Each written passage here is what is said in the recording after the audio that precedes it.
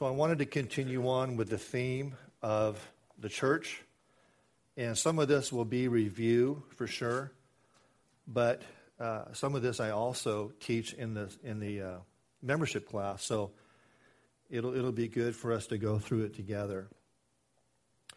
The church, roles and responsibilities. Ephesians 4, 1 through 3. I, therefore, a prisoner of the Lord, urge you to walk in a manner worthy of your calling, to which you have been called, with all humility and gentleness, with patience, bearing with one another in love, eager to maintain the unity of the Spirit and the bond of peace. So as fellow believers, we've been drawn together. It's fair to say that most of us would not know each other, not be hanging out together if it weren't for this church. But it's a blessing to know you guys. But we're called out of the world into the body of Christ here on earth as church for a purpose. And that purpose is to worship God. We worship God in many different ways. And I'm going to focus on just a few this morning. First, we worship Him by being a unified body. Secondly, we worship Him by loving one another. And thirdly, we worship Him by operating in the gifts that He's blessed us with. All those things together bring glory to God and honor. And in all those ways, we're also conformed into the image of His Son as we rightly reflect Jesus to a world that so desperately needs Him. The church is the light that is brought into the world. It's the body of Christ. It's also the bride of Christ. So the church gathering provides for the context of the unity that Paul talks about to the Ephesian church. It's a spiritual unity. It's not an ecumenical unity. It's not a unity that would lead you to believe that consists in doing away with denominations. It's not an external unity of organization or even a political unity. This is not one nation, one people unity. It's the only unity that the New Testament knows, and it's the unity and the only unity that should really interest us. John 17, 20 to 23, Jesus prays, I am not praying only on their behalf, but also on behalf of those who believe in me through their testimony, that they will all be one, just as you, Father, are in me, and I in you. I pray that they will be in us, so that the world will believe that you sent me. The glory that you gave to me, I've given to them, that they may be one, just as we are one. I and them, you and me, that they may be completely one, so that the world will know that you sent me, and you have loved them just as you have loved me. So Jesus prays that we would be one with the Father and the Son. Just as all that Christ did was on behalf of the Father, so it is with us that we can do nothing apart from Christ. Jesus prays that we would remain in Him as He remained in the Father. The unity that has been given, this unity has been given us because of our common faith that we have in Jesus Christ. The world doesn't know this unity. The world can't understand this unity. The world can't see this unity, but they see something different in us because of this unity. This is Christ in us. We've been taken out of the world and adopted into the family of God. We've been given His Holy Spirit. He's made us His own. He has adopted us as His sons and His daughters. We have the truth. We have the words of life and the ability to walk in that truth as we're guided and empowered by His Holy Spirit. Isaiah 49:6 says, is it too light a thing that you should be my servant to raise up the tribes of Jacob and to bring back the preserved of Israel? I will make you as a light for the nations, that my salvation may reach to the ends of the earth. Throughout time, God's eternal plan has always been to display His glory throughout the world. In the Old Testament, He had the nation of Israel. He gave them His laws and His ceremonies that they should have been followed by both individuals and the corporate nation. In the Old Testament, the nation of Israel was created to represent God to a world that was following after false gods. God's hand was on the nation of Israel as they followed His laws and worshiped His name. The outside nations looked at Israel as a peculiar people, It was evidenced by their resilience and their prosperity. They endured and even prospered through much trial and testing. They were a light to the nations and a witness to the fact that God's hand was definitely upon them. In the Old Testament, Israel was called his son. They were called his spouse, the apple of his eye, his vine, and his flock. Through these names, God foreshadowed the work he would eventually do through Christ and his church. As the flock that was scattered would eventually be gathered together, the gathered flock would represent Christ here on earth, Jesus Christ being the head and the church being the body. The New Testament word ecclesia derives from the verb root of kaleo, which means to call. So another definition of the church is the called out ones. God himself has called the church into existence. Throughout the New Testament, there are many scriptures referring to the call of God. Romans 1, 6 and 7, including you who are called to belong to Jesus Christ, to all those in Rome who are loved by God and called to be saints. 1 Corinthians 1, 2, to the church of God that is in Corinth, to those sanctified in Christ, Jesus, called to be saints together with all those who in every place call upon the name of our Lord Jesus, both their Lord and ours. And 2 Timothy 1, 9, who saved us and called us to a holy calling, not because of our works, but because of his own purpose and grace, which he gave us in Christ Jesus before the ages began. So God has called the entire church into existence. The church is not something that accidentally came into existence. It's a result of God's predetermined sovereign call. God has always had a people for his own possession. In the Old Testament, he had Israel. In the New Testament, he has the church. The church does not replace Israel, but as a result of Jesus Christ coming and fulfilling the laws and ceremonies that were required to be followed and observed by Israel. You could say true Israel is actually the nucleus of the true church today. The church, another way to put it is the church is the fruition of true Israel, not to be mistaken for the nation Israel today. So in the Old Testament, God's people were ethnically distinct. In the New Testament, the church is ethnically diverse. In the Old Testament, they lived under their old government with God, their own government with God-given laws. In the New Testament, we live among the rulers of the nations. In the Old Testament, they were required to circumcise their male offspring. In the New Testament, were required to baptize new believers. So Jesus Christ accounts for the changes that came about from the Old Testament to the New. He fulfills the requirements of the law, Romans 10:4. He now circumcises our hearts instead of our flesh, Romans 2:29. In Christ, there is neither Jew nor Greek, Galatians 3:28. We are now called to obey the governing authorities as well as obeying the commandments of God. So on the day of Pentecost, true Israel was baptized with the Holy Spirit and became the New Testament church. Though the church and Israel are not identical, they're closely related through Jesus Christ. Israel was called to be the faithful servant, but was unfaithful to him ultimately. Ephesians 2:12 and 13. Jesus Christ is that faithful servant. Matthew 4:1-11. In the Old Testament, the high priest would offer sacrifices for the people of God. And then Hebrews 7:27, we are now brought near by the blood of Christ. 1 Peter 1:18 and 19. A few differences are the Old Testament, the temple was located in Jerusalem and represented by a physical building. In the New Testament, Jesus Christ is actually that temple. As Christ dwells within us, we are actually called the temple of God, 1 Corinthians 3:16. In the Old Testament, many promises were made to the people of God. Christ, in fact, fulfills all those promises, 1 Corinthians 1:20-22. So God has consistently had a plan to glorify his name through the people he has chosen over time. Even during the time of Israel's rebellion, God always had a remnant of people who believed.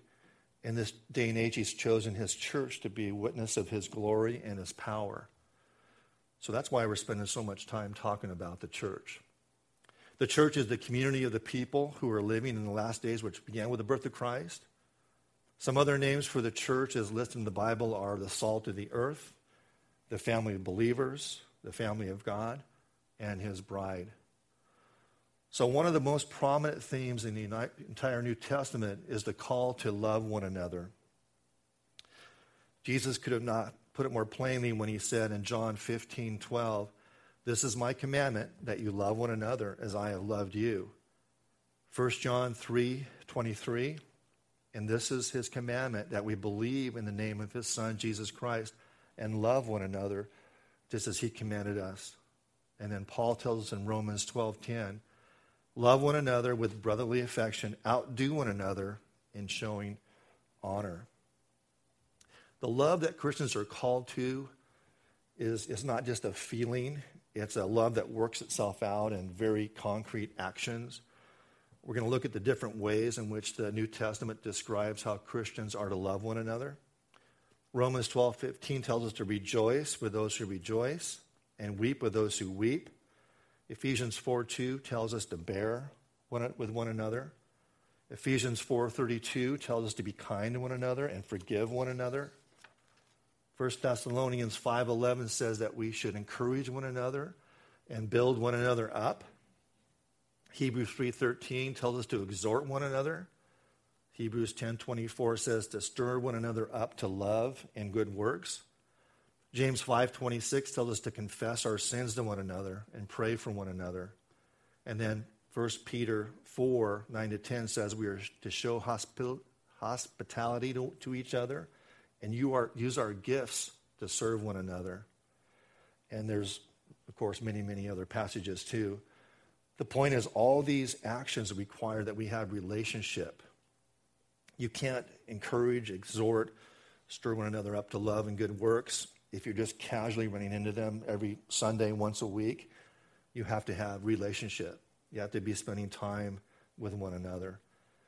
And we're actually sharing life together. We're a family here at this church. You have to also be open to hearing exhortation, encouragement, and even rebuke when it's necessary from one another. So why does God bring us together as a body of believers? What can we do together that we can't do as individuals? And how are we supposed to function together as the body of Christ? God has chosen the church to represent him here on earth. As a body of believers, we should have a very productive and fruitful ministry. As a community of believers, as a church body here at Pacific Hope, we should have an impact on one another and on those that we encounter. In the words of Christ in his prayer in John 17, so the world may believe that Jesus was sent by the Father. So our lives individually and collectively should bear witness that Christ is at work in us and through us. The body of believers should reflect Christ, bring honor to Christ, and ultimately bring glory to Christ. And sometimes the privilege of Christian community, of spending life together, has been lost. God has designed his church in such a way that we're encouraged to become interdependent on one another as we're dependent upon Christ. That's hard for us to do. We're very independent people. So when we begin to think and act biblically as the body of Christ, we can take advantage of that very special privilege. As Christians, just as Israel was, we're a peculiar people. We're called out of a relationship with the world and a love for the world into a relationship and love for God, our Creator, and a love for one another. Our lives are no longer our own. We've been bought with the precious blood of Jesus Christ. We've been redeemed. We're no longer slaves to our selfish desires. We become slaves of Christ and actually servants of one another. Romans 12:4-5. For as in one body we have many members, and the members do not all have the same function, so we, though many, are one body in Christ and individually members of another. So as members of this body, we each have a different function, and those functions don't make us any better or worse than one another, or any less than one another. So the important thing is to remember that these differences contribute to the betterment of the body as a whole. One person is not any more or less important. We've all been given gifts. They're by His grace and by His grace alone. We're each important in and of ourselves if we contribute to the body as a whole. A body that is functioning properly is a sign of a healthy church. One that is glorifying Christ, is useful in ministry, is growing in love, and able to contribute to the needs of the saints and the furtherance of the gospel. So we're bound together in love for the work of the ministry, both the teacher and the disciple. We know that we cannot receive anything unless it is given us from heaven. We also know that the gifts are for the building up of the body of Christ. We were never meant to have all the gifts, because then we wouldn't need to depend on one another. We're also told not to envy the gifts of one another. We're to be content with our calling as well as our gifting. We are naturally very selfish people. We tend to forget that we've been given gifts. They're not rewards. They're not the result of something that we've earned, and they're not to be spent on ourselves. Self-centered ambition needs to be replaced with God-centered ambition. John the Baptist was a man who understood this and understood his role. He knew that he was called to prepare the way for the Lord. When Christ came, John did not have a problem handing over the baton to Jesus. John 3:28, you yourselves can testify that I said, I am not the Messiah, but am sent ahead of him. The bride belongs to the bridegroom. The friend who attends the bridegroom waits and listens for him and is full of joy when he hears the bridegroom's voice. That joy is mine, and it is now complete. He must become greater, and I must become less. Those were the words of John the Baptist. So John was content to serve in the capacity that he was called and gifted. Got a quote here from James Montgomery Boyce. What is the greatest reward one can have in serving Jesus? It is simply the joy of serving, the joy of being faithful and useful servant of Christ. We serve him as we serve one another out of our love for Christ as we are filled by the Holy Spirit. End quote. We also serve one another in humility. Christ must increase and we must decrease. John the Baptist understood this, and so must we. In and of ourselves, our works are compared actually to filthy rags. Outside of Christ, our works amount to nothing.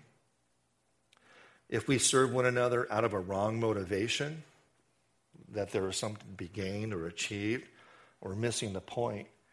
Jesus himself came to serve, not to be served. We serve out of obedience. We serve out of love. We serve in our weakness because he is strong.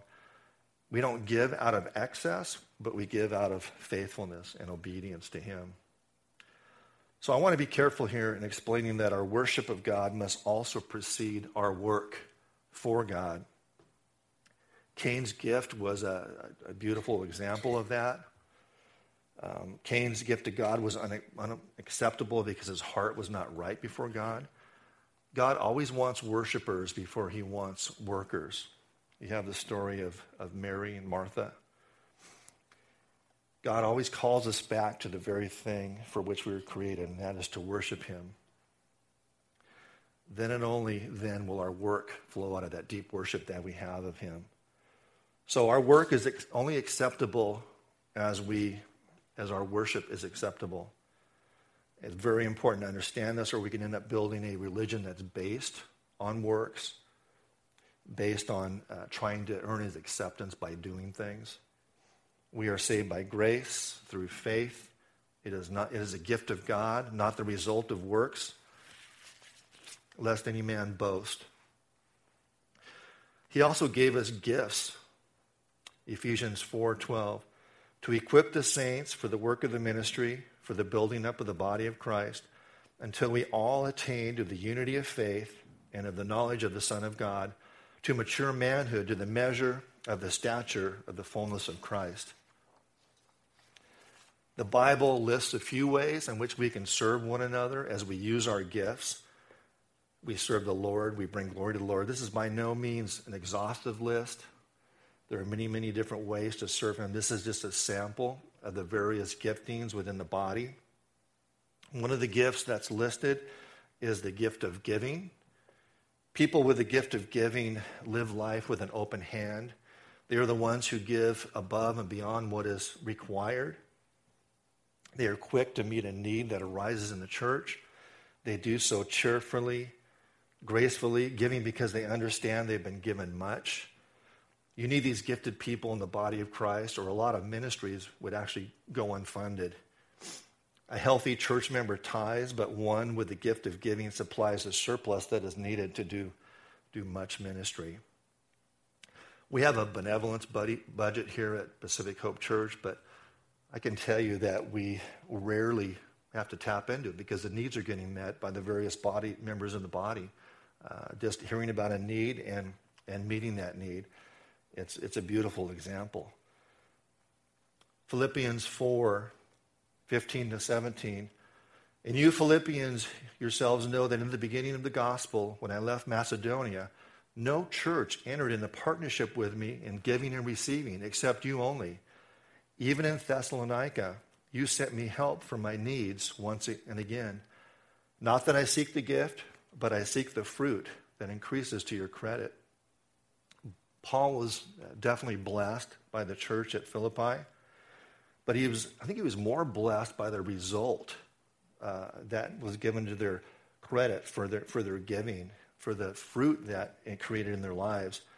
Their giving was actually an expression of the progress in the faith that Paul talked about in verse 1:25 of the same book. The fruit was also evidence that the relationship with Christ was healthy and was growing. I think Paul was more excited about that than anything else. Another gift that's mentioned in the Bible is the gift of helps. Again, just as in giving, we're all asked to be of help, but there are always those that step up when there is some kind of need.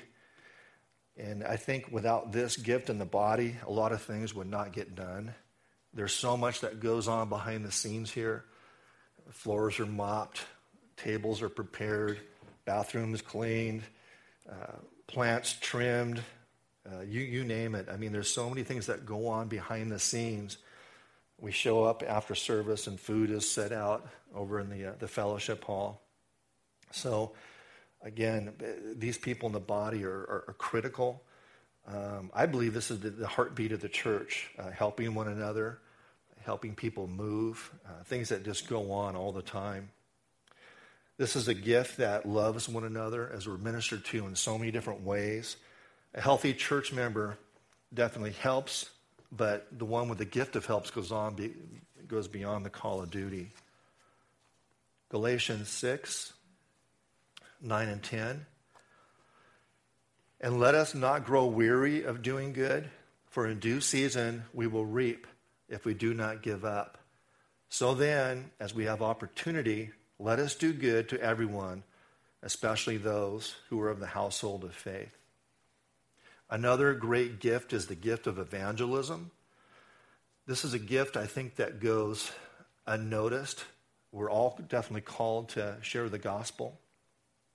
1 Peter 3:15. But in your hearts, honor Christ the Lord as holy, always being prepared to make a defense to anyone who asks you for the reason for the hope that is in you, yet do it with gentleness and respect. The church at this time was under much persecution. There was a lot of hostility to the faith. Paul was asking the church to be ready to make a defense for the hope that they had, to be ready to share the gospel to the world that is in darkness. We also live in some turbulent times. We have the hope, we have the light, we have the good news, we have the gospel. We all need to be ready to share that hope. There are definitely some who are more easily do that in a more free way than others. I know that for some of us it's hard, but I think that a church that is sharing its faith A church that is a witness in that way is a church that is healthy and growing in faith and fruitfulness. Healthy sheep actually beget other healthy sheep. And we have a lot of healthy sheep here. If the word is being preached, and it is here, and the word is always effectual, then we know that reproduction will naturally occur. So we should all have a very clear understanding of the gospel and be willing and ready to share it. That's one of the things we ask in our membership class is that people would just give us the gospel. And it's really a neat time to go over what we believe and why we believe it. And we should always be ready to be able to share that with others. Another gift that is very important is the gift of teaching. I believe we all need somebody to be pouring into us, as well as us pouring into someone else. There's always going to be a teacher, and there's always going to be a student. And I believe we are always one or other at the same time. There's always going to be someone who knows more than us, and there's always going to be someone who knows less than us. First and foremost, we're all disciples of Jesus Christ as he ministers to us through his word by his Holy Spirit. John 8:31. To the Jews who had believed him, Jesus said, "If you hold to my teaching, you are really my disciples." So as we share life with one another, we can all learn from the lessons that have been taught. The word of God changes us from who we were to who we are to become as new creatures in Christ. In that way, we learn from one another as we see God working through his Holy Spirit to conform all of us into the image of his Son through much pruning and shaping, trials. 2 Timothy 2:2, and the things you have heard me say in the presence of many witnesses, entrust to reliable people who will also be qualified to teach others. Even though we are all teachers in some way, there are those that have the gift, those that are able to communicate God's word very clearly and effectively. I think the most gifted teacher of all was our Lord Jesus Christ. He still teaches us today through his living and holy word. Paul was a great teacher, gave us some of the greatest books of the Bible. Some present-day gifted teachers might be R.C. Sproul or John MacArthur. Those who are able to take the very complicated and make it simple, make it easy to understand. We have a gifted teacher who stands in this pulpit week after week. We have a gifted teacher who's going to follow me this morning. Others like myself have to work a little harder at it. But we're all teachers, whether we know it or not. But the gift of teaching is usually seen in you by others. If someone sees the gift of teaching in you, a good place to practice would be teaching the children. If you can teach kids, you can teach anyone. As I said, there are many gifts within the body of Christ. These gifts are ours to exercise. And like all other exercising, the more you use it, the better you'll get. So we don't want these gifts to atrophy. 1 Corinthians 12:4-6. There are different kinds of gifts, but the same Spirit distributes them. There are different kinds of service, but the same Lord. There are different kinds of working, but in all of them and in everyone, it is the same God at work. So the church is one because the Holy Spirit indwells all believers. The church is also diverse because the Spirit distributes different gifts to all the different believers. The gift of the Holy Spirit creates the church's unity, while the gifts of the Holy Spirit diversify the church's ministry. As the Westminster Confession states, it's the chief end of man to glorify God and enjoy him forever. And as a church, that goal remains the same for us. In our unity and our union with Christ, we bring glory to God. In our service, as we are filled and empowered by the Holy Spirit, we bring glory to God. And that service should bring us joy. So as the church, we're called the bride of Christ. As the church remains faithful to the bridegroom, as the church remains obedient to her calling, we will bring glory to God. The world will look upon us and know that God has sent his Son. Not that they will necessarily believe, but they will know that God has done something different in us. We're a peculiar people.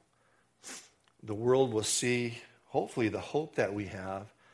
And that hope that we have does not put us to shame, because God's love has been poured out into our hearts through the Holy Spirit who has been given to us.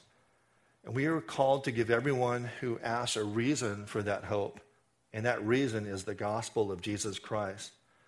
So to wrap up, let us as a church bring glory to God.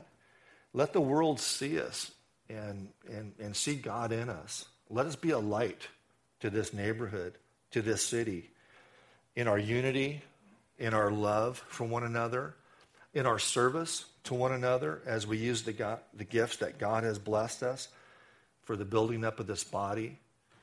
And the result would be that God would be glorified.